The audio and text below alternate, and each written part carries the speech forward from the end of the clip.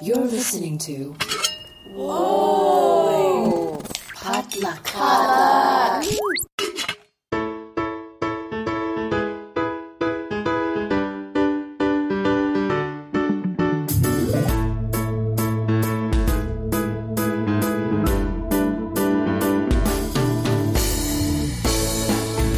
And welcome to another episode of Books and Boba, a book club and podcast featuring books by Asian and Asian American authors. My name is Marvin Yue. And I'm Rira Yu. And we are here to go over the latest book and publishing news for January 2020. Rira, thanks again for compiling our list. Again, this list comes from a number of sources, mainly Publishing Weekly. Publishers Weekly. As well as Twitter. And for those of you who are participating in this month's book club discussion, our first pick of 2020 is The Three-Body Problem by Cixin Liu, right? Yeah, and translated by Ken Liu. So hope you all are working your way through that book. I'm simultaneously reading and also listening in my car. So taking full advantage of that whisper sync, but also falling into the trap where I bought both the audiobook and the Kindle version. So I mean, it comes Amazon. in a package, right? It's if you buy either the book or the audiobook, the other version is discounted. So technically, yes. But kind of defeats the purpose of buying something on Amazon because essentially I'm just paying full price for the whole thing. And I don't have anything to show for it. No physical book, which is fine. I don't think I have room at bookshelf anymore. Yeah, same here. Like, I feel like most of my book purchases have been digital as of late. And a lot of the other book club picks that we have read in the past, I've borrowed it from the library because I do not have the money to buy every single book that comes our way. I know we've been talking about this for probably years now, but I still have not acquired a library card. Yeah. As an adult. This pops up like every other episode and, you know. Do you think the one I had as a kid still works? No, they expire every 3 years. Damn it. So you have to renew it. Yeah, I have a pile of books that I've received from like my day job and it's like I do want to get to them at some point, but finding the time has been really a struggle. I know that that's not an excuse. You can always make time. I mean, look at authors. They have so many deadlines for like turning in like tens of thousands of words, but they still have to read constantly. So I think my goal for 2020 is to definitely like read more books, but I don't want to be too harsh on myself. So the goal I have set is like read 10 pages of a book that I want to actually get through in my TBR pile every day. Oh. So eventually it'll catch up because like by the end of the week, I should have read 70 pages of a book that was on my TBR pile. That sounds doable. Yeah, it is. It does sound doable, right? Well, good luck on that New Year's resolution. Oh, I love how it's my New Year's resolution and you're not going to like share it with me. Oh. Well, I'm busy trying to read our book. That's true. I don't want to make any promises I can't keep. You know what? Make all the promises that you can't keep. Eventually, you'll find a promise that you will actually end up keeping. I'll just add it to my own to be TBR, to be realized pile of promises to myself. You know what, Marvin? Disappointment is part of life. So yeah. You know what was also disappointing was I know we're not a film podcast. Yeah. But Oscar nominations were out this Monday and, you know, a little disappointed in Hollywood right now. I mean, we've always been disappointed in Hollywood, but just especially a little this extra year. Yeah. This year. Yeah. And there are other podcasts where people go into much more detail about the disappointingness of what it is. All I can say is like in a year where we probably had more great diverse films than ever before, it was really disheartening to see that in the grand scheme of like the awards, and you know we can go into how awards are picked and how all the politics at play, that it still turns out pretty homogenous at the end. Yeah, there's actually a really great like Adam Ruins Everything episode on like how the Oscars work and Yeah. how people are like how movies get picked and how much politics and how many parties, how much Yeah. money and marketing goes into it. It's actually funny because like the Weinstein Company, Miramax at the time, like they're the ones who kind of invented the way of marketing, Extorting money. Yeah, extorting money to like get your films nominated. Also, I'm like, I mean, it's pretty much the theme of this year, which is class. Like, once you know how to play the game, you play the game, and you play the game by throwing money at your problems, right? yeah. who thought the Joker was like an Oscar-worthy thing? Like, here is the prevailing theory Okay. that I've been formulating, also based on reading other people's analysis, is yes, the Academy that does the nominating is more diverse than before, but that has ended up playing kind of spoiler to the whole thing because you have more diverse people in the Academy. You have more diverse people voting for different things that they love because there's so much to choose from. There was Us, there was Knives Out, there was The Farewell, Parasite, but you still have that block, probably like the majority, who all love the same thing. So they all focus their votes. They all identified with this white man in this movie who turned out to be a terrorist. Well, I mean, if you think about movies that are traditionally praised by the Hollywood establishment, it's pretty much a by the numbers, that kind of movie, right? Yeah. About disenfranchised white dude who like lashes out. Maybe I'm just salty that Little Women, which I really loved and was very white, did not really get that many nominations. It got like 4 or 5, which is so the frustrating thing about that is, and I've had this conversation with people who also love Little Women, is it got a Best Film nomination. It got multiple acting nominations. It got like a writing nomination, I think, but not a director's nomination. Like, women are shut out, the directors. Yeah, of course. And the message that sends is that, yes, the film is great, but the director, Greta Gerwig, had nothing to do with it. Ugh. Right? Which is like the opposite of Parasite. It's like, oh, Bong Joon-ho is like the sole reason why Parasite was great. Yeah. And I'm like, no, like, I mean, yes, he's a great director, but also like the acting really like solidified like how well the movie was, you know, like how well the movie was made. And also like, this is an opinion that I've had for a very, very long time, but there should be an Oscar nomination category for casting directors because it's not always, it doesn't always fall on a director to like figure out which actor will be best for his film or his or her film. And I guess this whole thing goes back to a conversation that we had last year when we were talking about the Campbell Award being renamed the Astounding Award, where it's at some point, yes, tradition and heritage is really important, but things need to change to accommodate the times. And when your awards show, which is supposed to be like the pinnacle of recognizing what's great about your medium, isn't reflective or isn't reflecting what the demographics that it's serving, it's okay to change. It's okay to update it, you know? Anyway, we're going to jump into book deals. That has been the Marvin and Rira rant. It's only January in 2020. But yeah, let's move on to our book news and deals. It's relatively light this month, but there's some cool stuff happening. So first up, we have Holt bought world rights to Sophie Dow's picture book, Why We Swim, Bonnie Tsui, which tells the story about one of the first female big wave surfers. Publication is scheduled for spring 2021. You know, I spent 6 years in San Diego and I never learned how to surf. But that's only because I'm a really terrible swimmer. I don't like the ocean. And I live in California. You know, ocean's scary. There's sharks.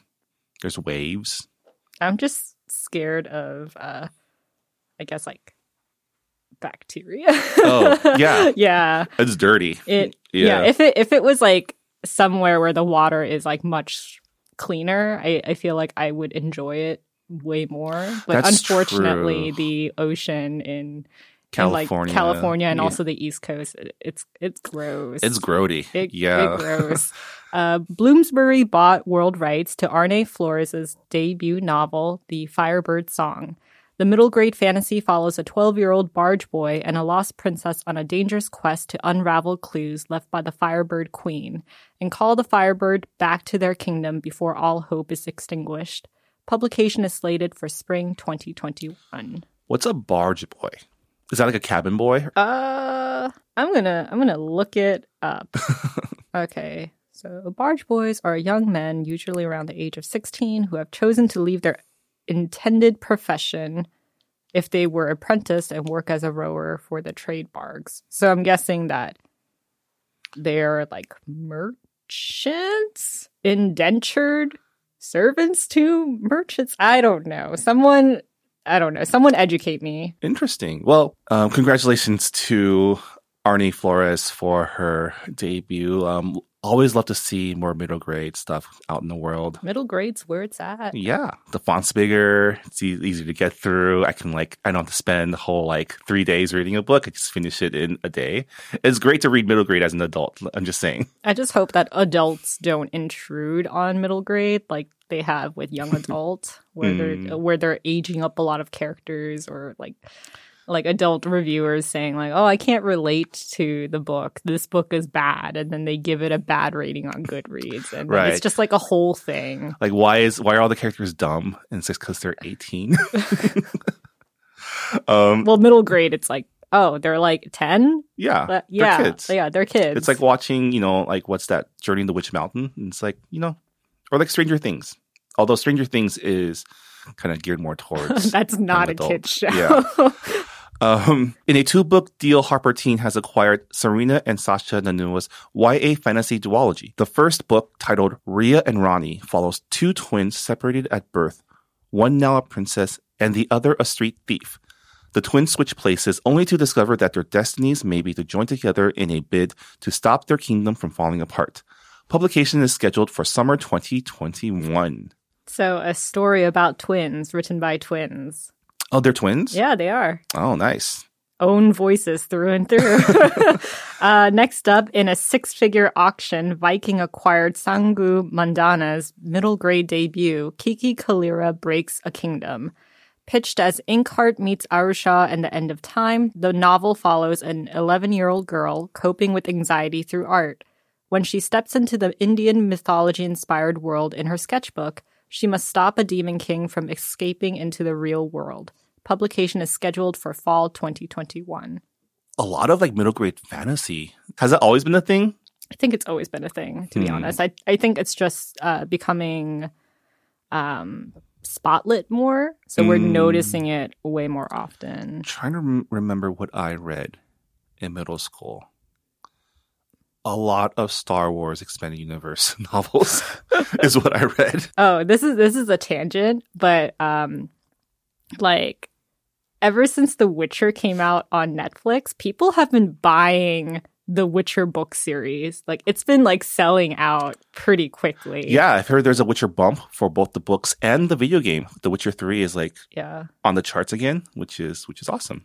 I think it received like the most amount of download purchases like ever in its history of like being out, like of all 3 Witcher games. All right, next up, Levine Querido acquired author-artist Catherine Min's picture book debut, Shy Willow. The book tells the story of a very shy rabbit who ventures out in the world to deliver a birthday wish from a small boy to the moon. Publication is scheduled for spring 2021. That description took me on a journey because at first I thought it was going to be like Alice in Wonderland type of thing, but it turned out to be the moon goddess type of thing. I think that's a mythology that both Chinese and Koreans share, right? It's a little bit different for us. We do have rabbits in the moon, but they make an immortality an elixir for immortality. I think that's similar. Is it similar? I thought like the moon goddess was a princess who drank the elixir and floated to the moon. Yeah, you're right. Yeah. Right. I'm sure we're making like so many of our listeners really pissed off because we're getting our like mythology wrong. Well, I mean, it started with the archer that shot down all the suns, right? And then as a reward, he got this elixir that his wife, the princess, drank and floated to the moon. I also know that this is also a Mashimaru sketch that was really popular in like the 2000s. Do you remember Mashimaru? I do. That was a Korean thing, right? No, that's Japanese. Is it? Yeah. Oh. No, I mean, come on, Mashimaru, like that's totally Japanese. It sounds Japanese. In Chinese, his name is Jiantu, which means bastard rabbit. Mashimaru is literally Japanese for marshmallow because it's white. Okay, anyway, HarperCollins bought in a 6-figure auction world rights to Waka T. Brown's debut novel, While I Was Away. Pitched as The Farewell Meets Brown Girl Dreaming, the middle grade memoir follows the author's journey as a Japanese American who was sent to live in Japan with a grandmother she never knew and attend public school because her parents feared she was losing her culture. Publication is slated for winter 2021. You know, this is the kind of thing that I would have probably dreaded as a kid, but now as an adult, I kind of wish happened to me too. What? No, I would not want that to happen to me ever, even now. I just, you know, sometimes I wish I could read and write Chinese instead of just speaking it. I mean, yeah, that's nice, but I would never want to be forced to live in another country. Like, I feel like it's different when you, as like visiting versus actually living there for like a year. Not even like a month. Like, think about it like in a year long. Well, when I was 3, I did spend like, I think almost a year, or at least half a year to a year in Asia. I don't know why. I think probably because my parents were looking for work or something, but I spent that time with my grandma and actually went to a Taiwanese kindergarten for that time. I still remember because Chinese kindergartens, they force nap time on you, and I ran away and hid during the nap time. Oh, that's really funny because you know how they have nap time here in daycare or whatever. My parents would always pick me up before nap time because they're like, naps are a waste of time. So I would go home and then I would, like, my mom purchased like all of these practice tests for math, and I would just do them for like an hour. And then after that was done, I had piano lessons. Oh. So it's like anti-nap time, really. Anti-nap time. Sleep is for the weak. I've learned this from a very young age. Don't laugh at my tragic childhood. It's sad because I love sleep so much. So I feel for young Rira because I still don't sleep. I sleep late is my problem. My whole world is time shifted. Our next deal is Scholastic bought world rights to debut author-illustrator Jocelyn Lee Legrand's picture book, If You Miss Me, which follows a young ballerina who loses the drive to dance after her grandmother dies. But through the memory of Grandma, she rediscovers her love for dance, knowing in her heart Grandma is dancing too. Publication is set for 2021. Is this your jam? I know you like ballerinas. I love ballet. But are you down with like Ghost Grandma? Is it Ghost Grandma or like no? It just sounds. It's sad. I mean, it's important because kids, you know, they lose loved ones and family members in their lives, and it's really important to have books that teach them how to go through grief. Yeah. But I don't know. I've seen a lot of like sad dance stuff in my life, so I don't know. Maybe it would have been my jam when I was a kid. I read a lot of dark things. Our last book deal for our news episode is 37 Ink Imprint acquired North American rights to Jessamine Chan's debut novel, The School for Good Mothers. The novel is about an anxiety-prone 39-year-old Chinese-American single mom who finds herself under the scrutiny of Child Protective Services after leaving her infant daughter alone for an extended time. Forced to complete a year-long parenting course, the mother finds herself paired with a helper, whom she must learn to love like a child in order to be reunited with her daughter. Damn. Did your parents ever like leave you alone as a kid? I mean, we're adults now, so Like, it's fine. I mean, I was kind of a latchkey kid, like growing up, like starting elementary school. I had like a key to my house. My parents both worked. My dad worked overseas. My mom worked part-time at a bank. So like, I think starting from third grade, I would walk home by myself and like do homework till my mom got home. Like she worked part-time, so she would get home like a little bit pretty after. early. Yeah. Yeah. But my mom didn't start doing that until I was old enough to like kind of walk take home, care of yourself. take care of myself. Yeah. See, that's the thing. Because like in a lot of countries, leaving your kid for, like 10 minutes by themselves, it's not considered a big deal. But like here in America, like God forbid you're filling up gas in your car and you go to pay for it inside, like to the cashier. And if you leave your baby in like the car seat, like you get your child taken away. Like someone calls saying like you're such an irresponsible parent. And I think with American parenting culture, there are so many parenting books in American publishing, and this idea of like this is the perfect way to be a mom. Like there's a right way and a wrong way. There's a right way and a wrong way, and it's very geared towards like upper middle class white mothers who have the resources to buy nannies, access to like childcare, and childcare in America is expensive. It's really expensive, and like the people who do take care of children, they get paid very, very low wages. So it would be really interesting I'm really interested in reading this because I think it's like an interesting study of like Chinese American parenting versus the ideal American parenting. Also millennial parenting, because let's be honest, most of my friends are going to be parents when they're in their late 30s. Mm-hmm. So like this is kind of our reality these days. Congrats to Jessamine Chan on her debut novel. Looking forward to learning more about it. And that'll also do it for our publishing news. Before we go, though, I did want to congratulate Abigail Hing-Wen, our guest from our last episode, for making it onto the New York bestsellers list with her debut novel. Yeah. Love Boat Taipei. Congratulations. And it's so interesting to me that so many people are going to learn about this Love Boat thing. Yeah. And I wonder if they're going to have a bump in their enrollment next year too. Is this just all a long con marketing ploy for this this educational program for Taiwan? Who knows? But I'm glad so many people are enjoying that book. So congrats again to Abigail. And I guess on that note, that will also do it for this episode of Books and Boba. Like we mentioned at the top of our show, our January 2020 book club pick is The Three-Body Problem by Cixin Liu, translated by Ken Liu. We'll be talking about that at the end of the month, so in our next episode. So you still have a good 2 weeks to finish the book if you haven't started yet.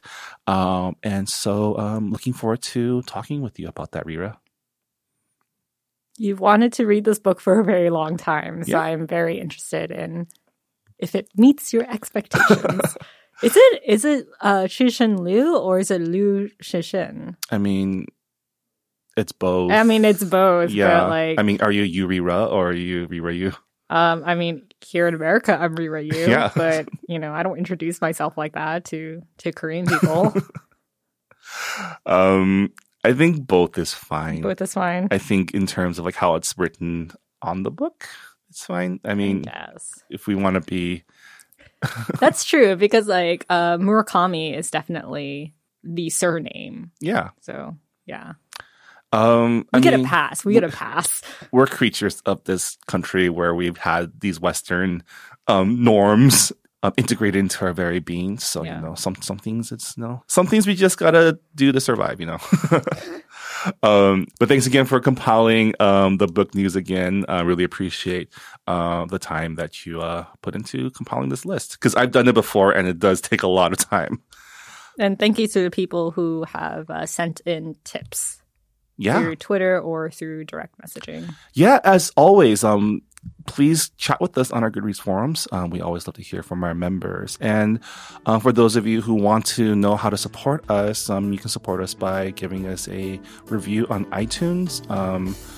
I think that's still the best place to go because that's where most people listen to podcasts. So if you do have time and you want to kind of help us out, just send us a review on that platform and let us know what you think. And on that note, Rira, I'll talk to you in 2 weeks about the Read Body Problem. All right, bye. Bye, everyone. Thanks for listening to Books and Boba. This episode was hosted by Marvin Yue and Rira Yu and produced and edited by Marvin Yue. This podcast was recorded at the Potluck Podcast Studios located within the Visual Communications offices in downtown Los Angeles. You can learn more about Visual Communications and their programs such as the Los Angeles Asian Pacific Film Festival by going to their website at vcmedia.org. Thanks also to the Potluck Podcast Collective, a collective of Asian American hosted podcasts that Books and Boba is a proud member of. You can learn more about our fellow Potluck podcasts by checking out the website podcastpotluck.com.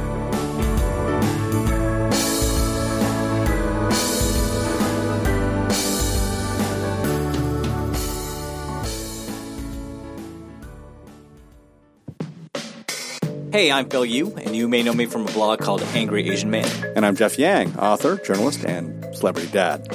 We host a podcast called They Call Us Bruce, an unfiltered conversation about what's happening in Asian America. Each week or so, we host a discussion about some of the most vital and interesting topics in our pop culture and our community, bringing in guests who are shaping and informing this thing called Asian America from Hollywood to D.C.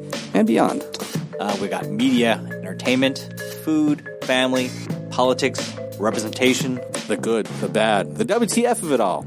So check us out wherever you get your podcasts or at theycallusbruce.com. Peace. Peace.